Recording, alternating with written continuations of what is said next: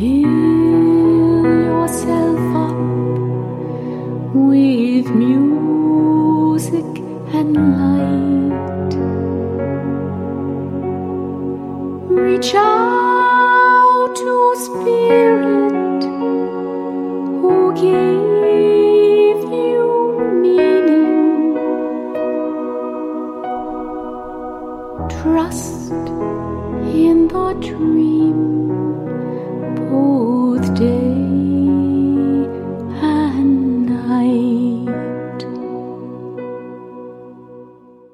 And welcome to Angel Answers with Amy Toy. I have a very, very special guest with me today. He is one of the best authors and changed my life with one of his former books called The Moses Code. His name is James Twyman.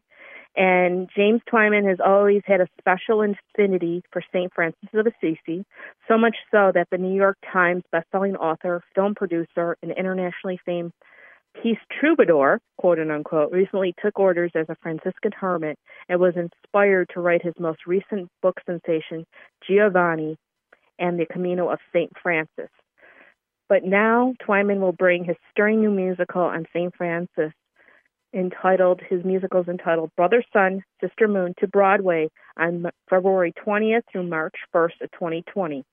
And with the beloved saint as his model, will travel to a continent penniless, on foot, and with whatever food, housing, and further transportation that God will provide him to get there. He is, like I said, the New York Times bestselling author of 16 books, including The Moses Code and Emissary of Light. He's also recorded more than 18 music albums, including the Billboard chart bestseller I Am Wishes Fulfilled, along with Dr. Wayne Dyer, produced or directed 7 feature films, and has led millions of people in massive synchronized meditations while visiting such countries as Bosnia, Iraq, Northern Ireland, and South Africa, and also Israel. Welcome, welcome, James Twyman. How are you doing today, James? I am amazing, and it's always very odd for me to hear introductions like that, because it feels like you're talking about someone else. You think? I know. Sometimes you're like, is that me or is that somebody else that impersonates me? Did I do all of that? Wow. That's pretty impressive. It doesn't impress me, but when you hear it like that, that's a lot. So what are you up to now before you go on this amazing tour? Where do you live, and what are you up to before we get into the musical? Well, I actually live in a little town in Mexico called Ajijic, which is on Lake Chapala near Guadalajara. I have a beautiful spiritual community here called Namaste Lake Chapala, where we have about 40 houses, and people from all over the world are here. And this, by the way, this area is a huge expat location for Americans and Canadians and Europeans. It's the second best weather in the world. It's very safe and beautiful. And so we have this beautiful group of people who are dedicated to peace and dedicated to awakening. So I spend most of my time here, unless I'm on the road, which I will be very soon, for this musical, Brother, Sun, Sister Moon, and the book and all of that. Awesome. Well, by the way, the book was awesome. It had a great story. It was awesome. But it's really it's about St. Francis of Assisi. Why did you choose him to write about? Well, as you said in the introduction, I've always had a deep affection and connection with Francis. Like you, I was raised Catholic, and when you're raised Catholic, you usually get what I call the bird bath St. Francis, which is the one that people fall in love with. The Francis statues holding the thing of water for the birds to sing and dance in and drink from.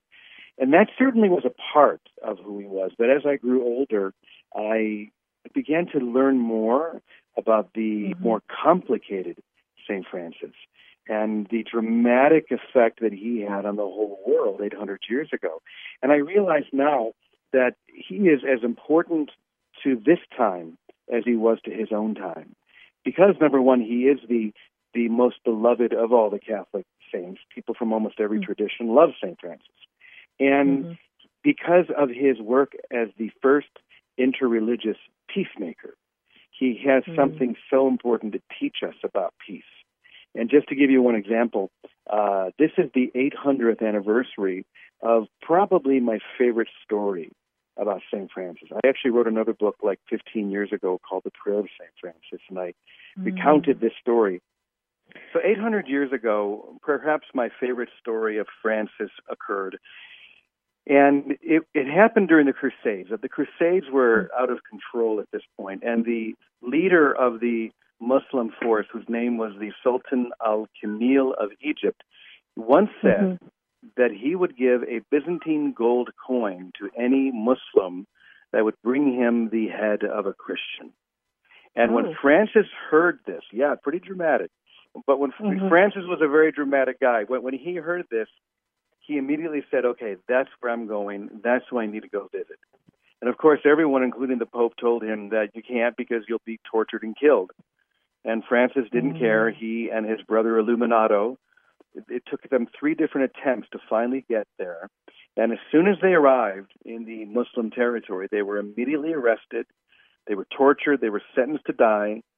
And there they were in prison, singing and dancing and celebrating, so much so that the Sultan was confused and wanted to meet this guy, this little Italian. So he had a meeting with Francis, and no one quite knows what happened, but we know what the result was. The Sultan was so moved that he gave Francis the gift of an ivory horn, which was the symbol of safe passage from the Sultan himself, giving him permission to travel anywhere in the Muslim territory to share and teach and just let people know what was in his heart. And this story, I think, is one of the most compelling stories of Francis because it shows his bravery, it shows his humility, and I think it also speaks to this time. There's a great quote that I heard actually when I first started writing the musical Brother, Sun, Sister, Moon, and this quote really spurred me on. And I would love to see if you can guess who said it because it's hard. People don't usually guess. This person said. He said, a revolution failed. What we really needed were 10 St. Francis of Assisi. Who do you think might have said that? I'm going to guess George Washington. George Washington. No one's ever guessed that before. But revolution, that was good, yeah? Yeah. A lot of people say someone from the 60s, King or John Lennon. But the truth is, it was Vladimir Lenin, the architect of the Russian Revolution, who was an atheist, but he saw the power in this man who was completely 100% dedicated to peace. And when I heard that, I thought, okay, I'll be number 10. Who are the other 9? And that's when I decided to travel across the country doing this musical on the way to Broadway and the book and everything else. So, it was a very long answer to your short question, but Francis has always inspired me, and most of all, he's inspired me now to live the life that I envisioned like 25 or 26 years ago. Wow, that is awesome. That's commendable, actually, because he is a good example. And you're right, being raised Catholic, I remember the affinity with the animals and, right. the water fountain or, the bird bath or whatever, But I love his prayer of St. Francis of Assisi, make me an instrument of your peace and so on. So, yeah. That's a beautiful prayer for sure. And it's so popular and people love that prayer. And I actually begin the musical by singing that prayer. And yet, I hate to tell people, but Francis did not write that prayer.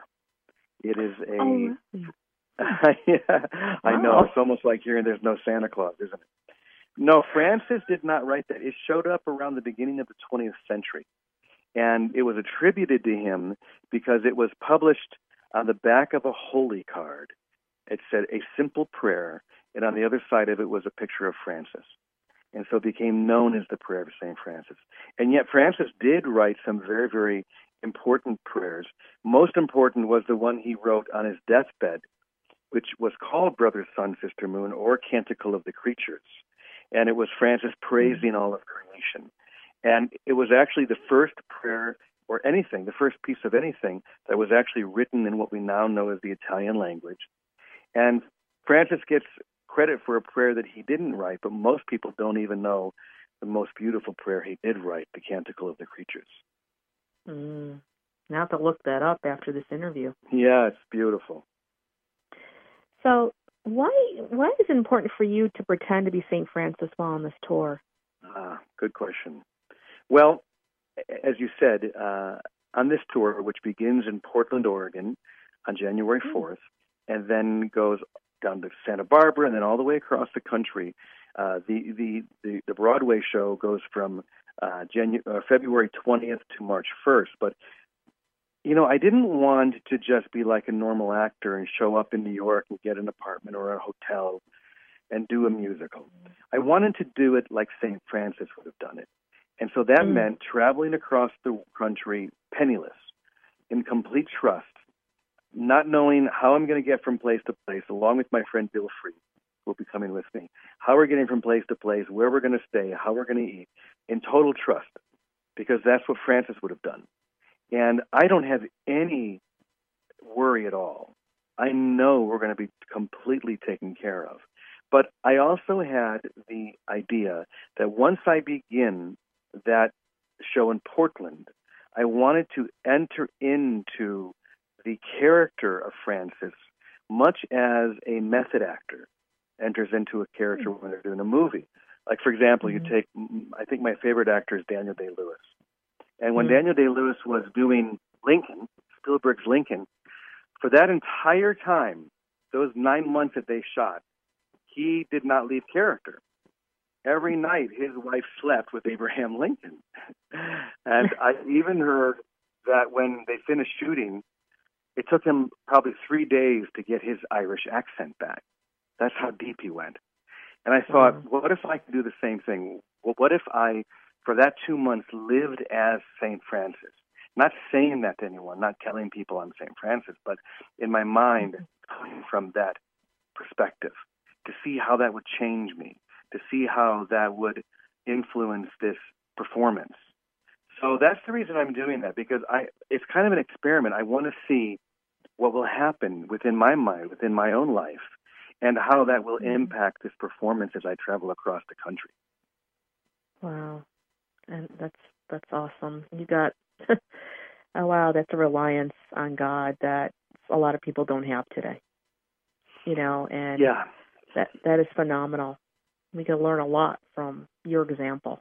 And wow. Well, I'm trying to learn a lot from Francis's example. So if any of that rubs off, I'm very grateful.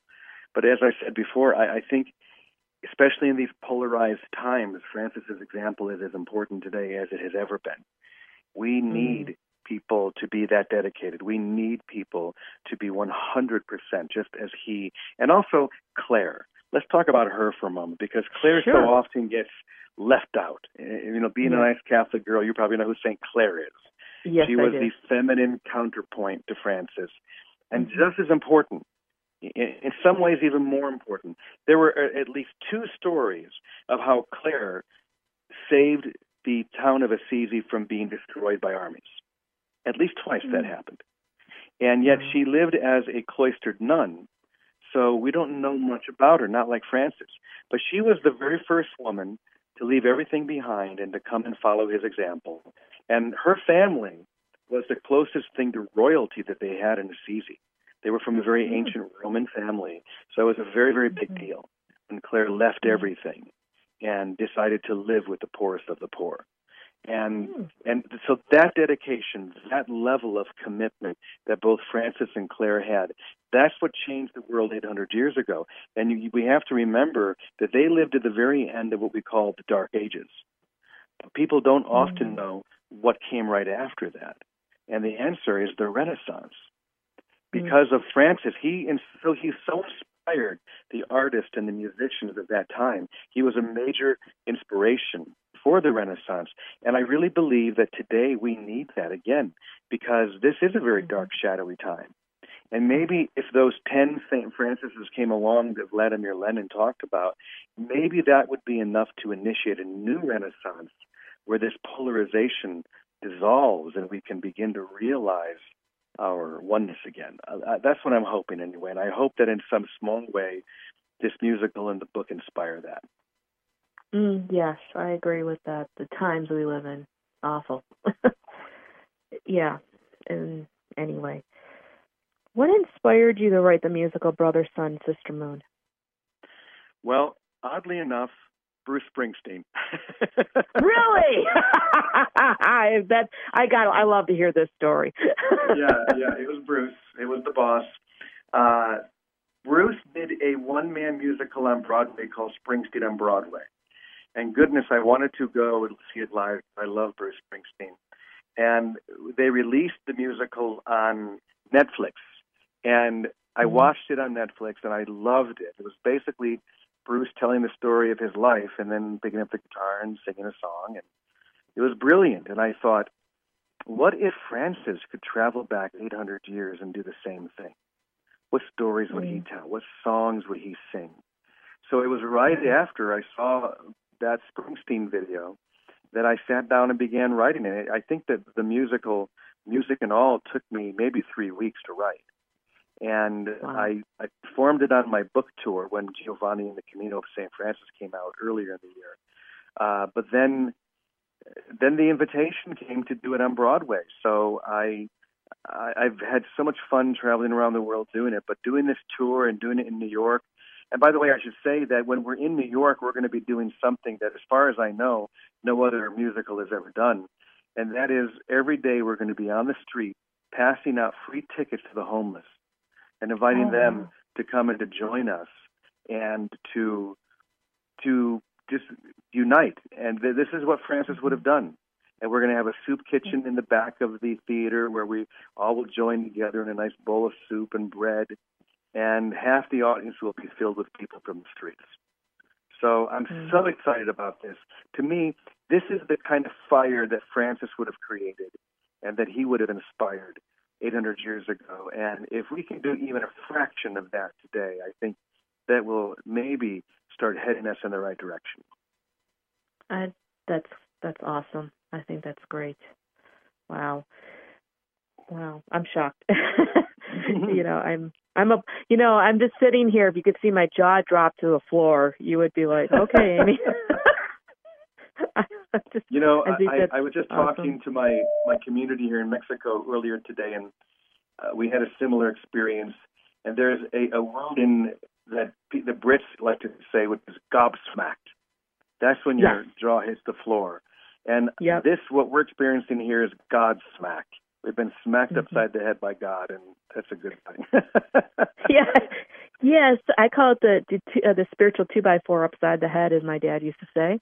And I'll credit him for that. And sometimes that's what has to happen, is that 2x4 you need to be hit upside the head a few times to get a lesson or something. Isn't it interesting how something as simple as someone giving everything, like Francis did 800 years ago, how that can be so inspiring, or even seem so unusual that there would be someone who would, in Francis's mind, simply try to see if it was possible to do what Jesus said. Now, that shouldn't be so inspiring, because that's something we should all be doing.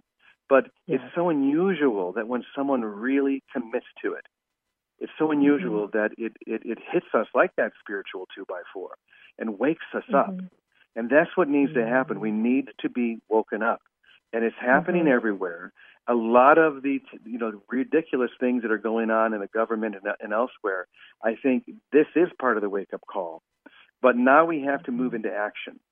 And for me, moving into action, I didn't want to do something that was against a person or against a way of governing. I wanted to do something that was for what I was in favor of. For peace, for harmony. And no character is better than St. Francis. And so that's why I'm so impassioned and excited about this musical and the book, because I think it gives us a different perspective and an opening that allows us to step through a door that we really, really need to step through right now. I agree with you 150%, let me tell you. Definitely. The next question I have for you, it has been 7 years since you wrote a book. Your latest book, entitled Giovanni on the Camino of St. Francis, broke that drought. Why did you wait so long to write this book? Well, when you've had any success at all as an author, your publisher wants you to keep putting books out, keep the brand going. And after 15 books, I just realized I didn't have anything new to say. And I didn't want to just write a book to write a book. And so I basically said, I'm not going to write a book until one is just knocking at my heart. And I'm kind of forced to because I become so excited about it. So it took me 7 years.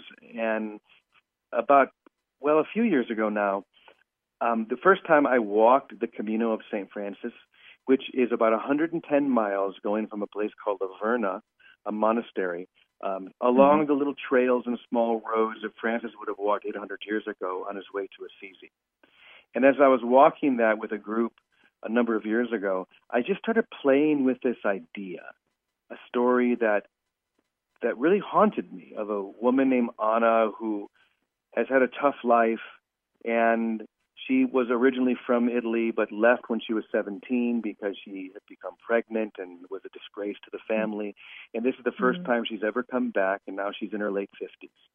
And she decides to walk the Camino. Even though she doesn't, like St. Francis, doesn't believe in God, she somehow needs to walk this Camino. And she meets this young Italian guy named Giovanni, who ends up, through the simple example of his life and the stories that he tells her, begins to melt her heart. And I played with this story for a few years, and finally it just wouldn't let me go. So I said, okay, I have to write this. And about a year and a half ago, I sat down and began writing. And for me, the most fun was that I knew how it began and I knew how it ended, but I didn't know anything in the middle. So writing the book, I would literally just sit down in front of my computer and say, okay, what happens today? Where are they going to go today? I knew where they were going because I know the routes, but I didn't know what would happen along the way. So it was just as fun for me to write as I'm hoping it is for people to read, because I had to discover it along the way. That's interesting, because I've heard about this route. I think Wayne Dyer did something similar? Maybe not the whole thing, but I think he did. I don't think Wayne's ever done the Camino, but Wayne had a great love of St. Francis, and I think he's brought one or more groups to Assisi. Yes. To just be in that vibration, which I've done, I don't even know, 20 times maybe myself. I bring people there every year, and I walk. Well, I should say now we're doing what I call the Camino Light. Because it's hard. It's a hard Camino walk, and you're up and down a lot of hills. And I just a few months ago did the first Camino Light, which means we don't walk the whole thing. We just walk certain parts of it, maybe 3 to 5 miles a day, and then we find little Italian towns or villas or monasteries where we can sit and sip cappuccinos and nice glasses of red wine. And it's just a lot better. And so I'm going to be bringing another group next year. And I should say that if anybody wants to sign up for any of those things, or even watch 20 minutes of that musical, all they need to do is go to jimmytwyman.com, which is JIMMYTWYMAN.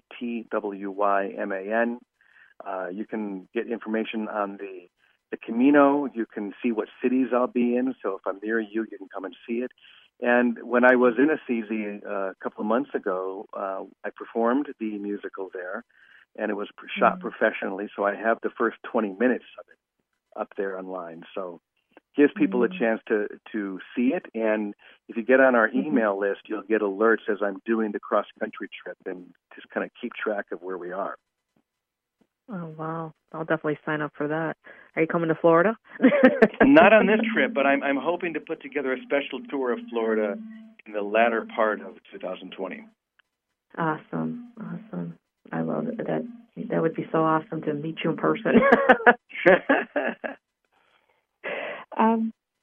Let's talk about you're called the Peace Troubadour. Why is that? That's interesting. That's an interesting designation or title to have.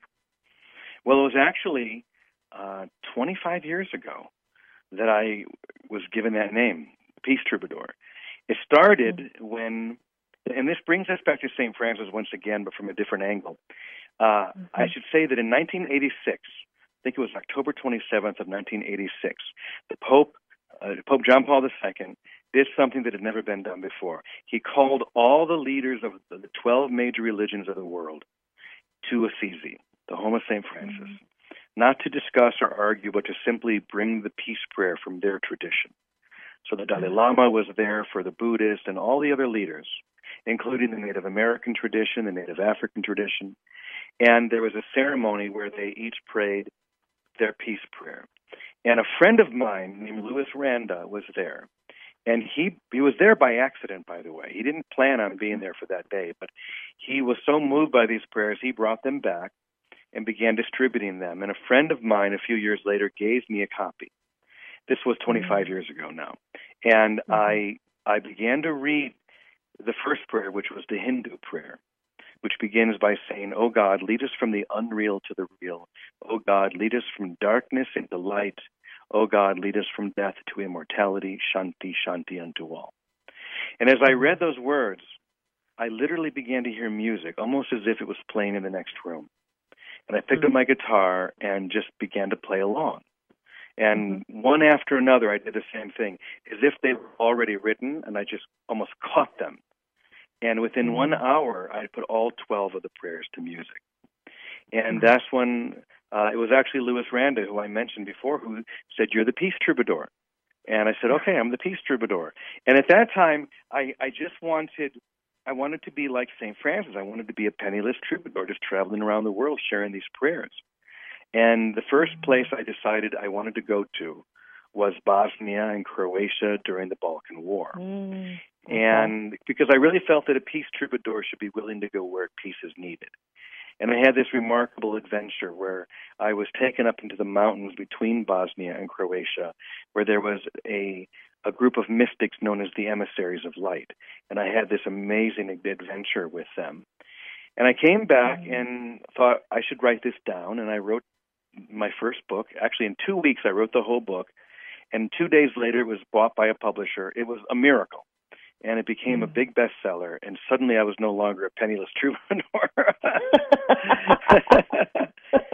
and I was so grateful for that. But here I am now, all these decades later, kind of back where I started, just wanting to travel and share and live like St. Francis. Because I don't need all the stuff. I don't need the goods. What I want is goodness. And that's what, Francis was the rich kid in town. He was the son of a rich cloth merchant. And then his heart was cracked open when he was in prison for a year when Assisi was battling Perugia. And his heart opened and everything changed. He no longer saw as valuable that which had no value. And one day he finally stripped naked in front of the whole town and walked out. And that's how it all began. So Francis gave up everything. And I feel like that's kind of happening to me now, 25 years later, after that first inspiration. But I've had the chance, since then to travel to so many countries at war and have some amazing experiences. So it's been an amazing 25 years. Yeah, definitely. How were the peace missions around the world inspired by St. Francis of Assisi, though? Because of that story that I mentioned earlier with Francis going to the Sultan, for example, I remember the first time I really felt that, it was in 1998, and the book Emissary of Light had just come out. I was in the UK doing a book tour there, and I was on a radio show called the James Whale Show, which is a huge radio show in England. And I was told to be careful because he likes to push his guests. In fact, the people who were on right before me had stormed out of the interview. I had no idea why, but I thought, oh, great, here we go. Now, this was at a time when we were right on the brink of war with Iraq again. And I'm doing the interview, and this James Whale said, "Okay, Mr. Peace Troubadour, how is this more than just a New Age fantasy?" And I said, what I really want to do is go to Iraq, go to Baghdad, and sing the Muslim peace prayer to Saddam Hussein. Maybe if I did that, a miracle would happen. Well, what I didn't know was that the Iraqi ambassador to Great Britain heard this interview. And 3 days later, I'm on an airplane flying to Amman, Jordan, and then taking a 12-hour taxi drive from Amman to Baghdad. And there I was in Baghdad. In fact, I'll tell you one quick story. When I arrived there, literally the first time I stepped foot onto Iraqi soil, the Iraqis were paying for all of this. And they were putting me up in the nicest hotel in Baghdad, which was called the El Rashid Hotel. And when you step out of, stepping in through the door of the hotel, there's a beautiful mosaic on the ground that you have to walk over. And in the very center of this mosaic is the face of a man snarling. I stop and I look at it because he looks familiar. And at the bottom, in the mosaic itself, it says, "Bush is a criminal." Not George W., but his father, because he started the first Iraqi war. Right. And so this was literally my welcome mat. But I have to say that my experience there was so brilliant, probably just like it was for Francis with the Sultan. All I found were amazing people who were just as dedicated to peace as I was. In fact, after this big concert that I did at the National Theater, they had a big party for me, and all we did was sit around singing Simon and Garfunkel songs in Baghdad. So you never know. And, most recently I did a concert, this is a couple of years ago now, on a hill looking into a Syrian village held by ISIS. And there I am up on this hill with about 100 people doing this concert. And my favorite thing about that was that Bill Maher caught wind of it, and probably the best publicity I ever had was when on his show he called me the idiot folk singer from Portland. Oh, man. Wow. Great publicity. And in that case, and in also the Iraqi case, there were millions of people who knew about these peace concerts and stopped and prayed at the same time. And there's so many miracles I could go on and on about. But it just goes to show that when we focus in that way, when there are people from all over the world who come together and focus their light and their love on a situation, it changes that situation. That's the power of prayer. I totally agree with that. I pray every day. I pray all the time. And that's what I tell some of my clients. I'm like, just pray about it. Just pray, and you'll see a miracle. Your prayers will be answered. Maybe not the way you think they should be, but pray about it. They always will. Before you do it. Yes, definitely. So I'm going to jump around a little bit here. You joined the Franciscan order when you were 18 and then left when you were 20. What inspired you to both enter and then leave? Well, when I was young, I was very mystical, and I had a great love of St. Francis. And when I was about 17, I met a Franciscan named Francis Dominic, and I just loved him. He was exactly what you would expect from a Franciscan, so open-hearted, so loving. And I thought, okay, I'm supposed to be a priest. So right out of high school, I entered the Franciscan order, mainly because of Francis Dominic. And I loved it. I still look back on it as two of the most wonderful years of my life. But I wasn't quite ready to make that commitment. I was so young and immature and naive. So I left. I finished school. And I did get married and had my daughter, and now I'm a grandparent, so I'm so glad that all of that happened. But Francis never let go of me. There's a saying, once a Franciscan, always a Franciscan. And it's so true, because the spirit and the energy of Francis is so seductive. And that's why I can't get away from it. And I keep writing these books and doing musicals all about him. And then I have a friend who is a Catholic bishop. And I asked him if he would take private vows for me. In other words, I'm too old at this point to join the Franciscan order, but I could take private vows to live that spirituality as close as I can with the bishop. So I did that about 2 years ago now. And I feel like Francis, because Francis had the same dilemma. All he really wanted was to go up to his cave at the top of Mount Subasio and just commune with God and with nature. Yep. And that's what I would love to do. I really want to be a hermit and just pray all the time. But I keep getting inspired by these books and projects and doing interviews like this and And I'm just so passionate about it. It's hard for me to relax into my hermit self. Maybe one day, but for now, I want to do this tour. I want to live like St. Francis. And as I said before, as Vladimir Lenin said, what we need are 10 St. Francis. What he really said was what Russia needed were 10 St. Francis, because he recognized that if they had 10 people like that, they wouldn't have needed a revolution. And so I'm saying today, I'll be number 10. If there are another 9, I think we can change the world. I think that's what it's going to take. I agree with you. That's why I do interviews like this. That's why I educate people. There's a different way of life than what we're living now in this country, in the United States.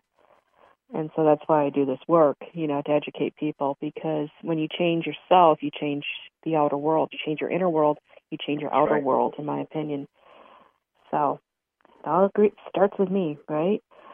That's right. So you took these private vows as a Franciscan hermit, as you mentioned. How does that align with performing the musical across the country? It doesn't. I thought so, but hey, I've got to ask the question. Yeah. Well, I think what I'm called to do is just to, not so much to be a hermit, because at least right now that's just not going to happen. I'm too on fire. I'm too excited. I have too much I want to share, and maybe at some point that will make sense. But right now, I just need to follow this fire as closely to Francis as I can. And that's why, for example, this tour, traveling across the country penniless, in total trust, in total surrender, that made a lot of sense to me. Because obviously I'm not being a hermit, but I'm trying to imitate Francis. And Francis was the great imitator of Jesus. So indirectly, I'm imitating Jesus. And there's such a freedom and there's such power within that. Francis felt it 800 years ago, and he initiated the Renaissance. Who knows what's going to happen? I mean, some people say you're going to be like Forrest Gump. People are going to join you on the road, and they're going to just keep walking all the way to New York. Who knows? I have no idea what's going to happen, but I don't have to. My only thing is to commit to this and to say, I am going to go for it, and if other people want to go for it, fine. So I may not be, a very good hermit, because I'm not, but hopefully I can do something else and live up to this legacy. Yeah, it's more about example, I think, too. We need more, I don't want to call it superheroes, but I think more examples out there like yourself. And we do need that. We need that more than ever in this world, in this where we're living, definitely. And speaking about that, there's so much we can talk about minimalism and simplifying our lives. How does that relate to St. Francis, you think? Minimalism very much relates to St. Francis because he was the ultimate minimalist. He was the supreme minimalist. As I said before, he came from one of the richest families in Assisi. He had everything, and he marched off to war to be a great knight, and that didn't go very well for him. And ultimately, he knew that for him to have what he really longed for, he had to give everything up. And he was so passionate and so severe, even in the way that he lived it. At first, it inspired so many people. The first friend of his to follow him was Bernardo da Quintavalle, and he was very rich as well. He was, one of the most influential people in Assisi. He was a war hero, and he was so moved by Francis that he left everything. Before long, hundreds and then thousands of men and women were following Clare and doing this. And it took over Europe at that time. But as more and more men came, this didn't happen to Clare. This only happened to the men. They began to say, "This is too hard. Can you lighten up a little bit? You are the supreme minimalist to the point that we can't take it." And Francis always said, "This is the path. We need to own nothing. We need to be to follow Jesus as the poor." And so the only thing he had were the clothes on his back, and he really didn't even have those. And ultimately, the funny thing is, almost as soon as he died, everything changed. Even before he died, control of the order was taken away from him. And after he died, they began to build major cathedrals and basilicas in his name, which would be the opposite of what he wanted. So this is another thing that I think Francis can teach us today, the power of simplicity. And there's so many people who are minimalizing their lives. Here in Mexico, we have dozens of tiny houses where people come from all over the world to live in because they're letting go of everything. And they want to live this more minimal life. So Francis has so much to teach us today. Definitely. And what do you hope to gain by living like St. Francis on tour? Oh, goodness, that is a good question. I don't think anyone's ever asked me that one. And the answer is, I don't know. I don't know what I hope to gain. Oh, maybe just to experience that love and that oneness as he did. Maybe that's it. To go so deep and to soar so high that I'm somehow able to touch the hem of that experience that he so beautifully embraced 800 years ago. Yeah, well, like you said, you'll find out. You will find out. It's gonna be good. It's gonna be good for your soul growth, and like I said, it's gonna be good for a lot of us to, be observers, witnesses of this, and how maybe we can apply that to our lives. Maybe not to the extent you're doing, but to apply it to our lives in some way. If we can take away something from it, and that's awesome.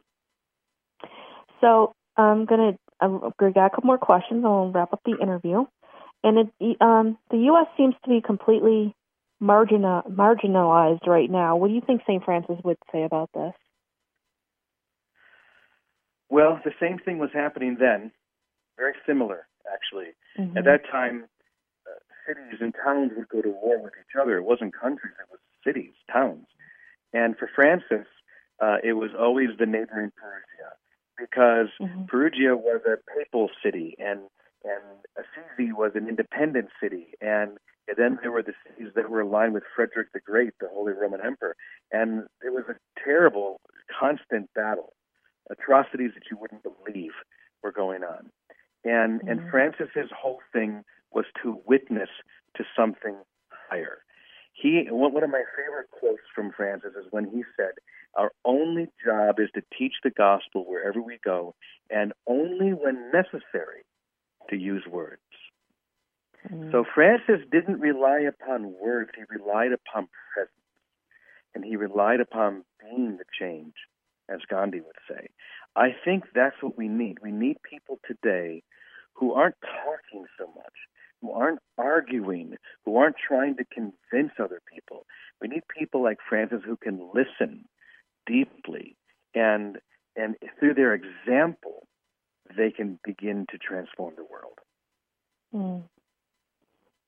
Very true, very true. So after you do this off-Broadway performance of the musical, what are you going to be up to, and where can people find you?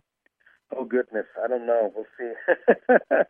I mean, I know I'll be back here in Mexico because, we have a lot of people who live here, and so I need to be present for that. So that'll be where I'm going to be coming home to. And once again, if people want to stay attuned, they just need to go to jimmytwyman.com, and they can get on the email list. They can watch 20 minutes of the musical. They can get the book there and see the schedule, so you can see if I'm going to be coming into your area when doing the musical. And but I will say I love doing this performance. It's probably the most fun I've ever had. So I have a feeling I'm going to be doing this for years to come. Awesome. Well, thank you for coming on the show. It was my honor to meet you today. I appreciate you so many ways for coming on and educating our listeners on a different way of life and just enlightening us. It was a true pleasure to have you on, and let me know what your next book is. We'll have you on again. Will. We'll see if there is one. Probably. you got a lot of work to do yet, I'm hearing. Yeah. Well, thank you so much. And this is Amy Toy with Angel Answers with Amy Toy, and may the angels carry you through to next week. Take care, everybody. Look up high.